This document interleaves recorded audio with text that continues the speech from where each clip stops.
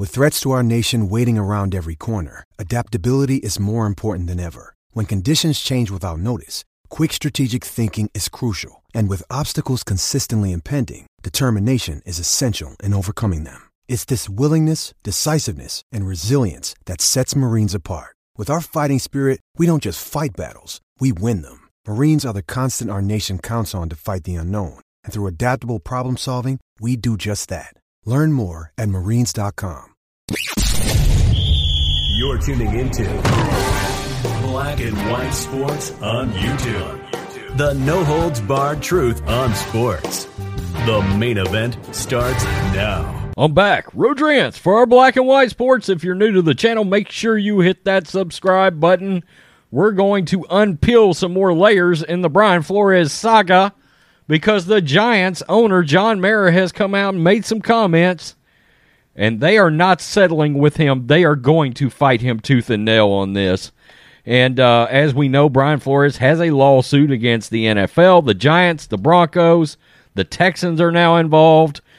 He's dragging everybody. The Dolphins and, of course, the Steelers seem to have made a brave, stunning, and courageous hire in bringing him on as a defensive assistant. Let's get to this because John Mara of the Giants, you can tell, for lack of a better way of putting it, he is pissed. And I don't blame him. I don't blame him if these allegations are false, which I got to be honest with you. I feel like my opinion is anyway that the Giants, the league, may end up winning this case.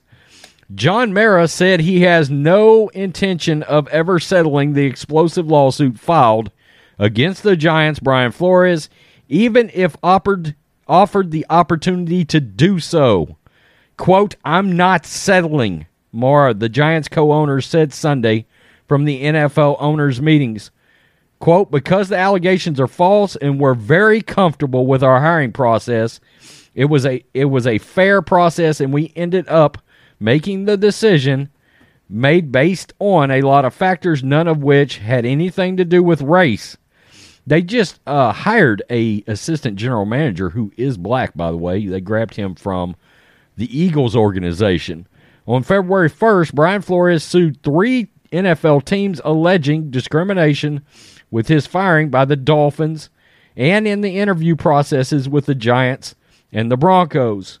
Flores was a candidate for the Giants head coach opening that went to Brian Daboll. Flores claimed his January 27th interview with the Giants was, quote, "a sham," because the Giants had predetermined before the interview process that Daboll was getting the job. Flores, in the suit, said he mistakenly received a text message from Patriots head coach Bill Belichick that was supposed to go to Daboll, with Belichick in the text saying he heard, quote, from Buffalo and the Giants that you are their guy. Mara has no idea where Belichick's information came from. Quote, "I haven't spoken or communicated with Bill since the Patriots. We played the Patriots preseason last summer. And to my knowledge, nobody in the organization has communicated with him either," Mara said.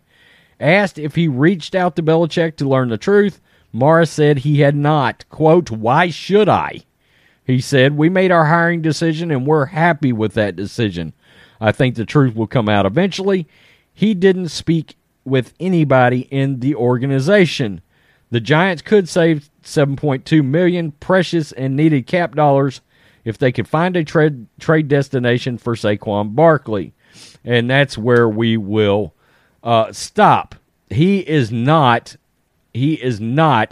settling this lawsuit on behalf of the Giants. Even if given the opportunity, John Mara is going to fight tooth and nail. Tiki Barber came out in massive defense, aggressive defense of the New York Giants organization. He said there's no way in hell the Giants organization is run by a bunch of racists, essentially, which is what Brian Flores has claimed. Okay, he didn't get the job because of race, yada, yada, yada. Look, a lot of things post-firing came out about Flores, about the fact that he was not getting along with players. There were players down there that absolutely could not stand the guy. There were coaches. There was a revolving door of coaches. Why? because evidently he was not being professional back and forth with his coaching staff. And these coaches said, to hell with it. This, I don't know who or what you think you're doing, but this is professional football. And you address coaches with some form of dignity back and forth. They just didn't they said he was terrible with people, absolutely terrible with people. And if you think that kind of thing doesn't get around in league circles, of course it does. It absolutely does. And, of course, Mike Tomlin, it looks like essentially gave Brian Flores a job. I hate to say it because of his race. I mean, that's repugnant. And look, if I was a person of color, which I am not, but if I was, I wouldn't want a damn thing handed to me. That would be insulting. I would be insulted by that. Furious. I want a job based on my credentials, my qualifications, and whether or not I am qualified and the best person for the job. No other reason. Period. So, tell me what you think, black and white sports fans. John Mara, he's always been known as an owner with very high character. This one's going to be tough for Brian Flores, okay? Regardless of what the Broncos or the Texans or the Dolphins end up doing, I do believe John Mara will fight this to the bitter end. I truly believe that. He's got an excellent reputation as an owner, and he's old school. Good luck, Brian Flores. You're going to need it. Peace. I'm out. Till next time. Thanks for watching the show. Be sure to like, comment, and subscribe. Be sure to tune in next time on Black and White Sports.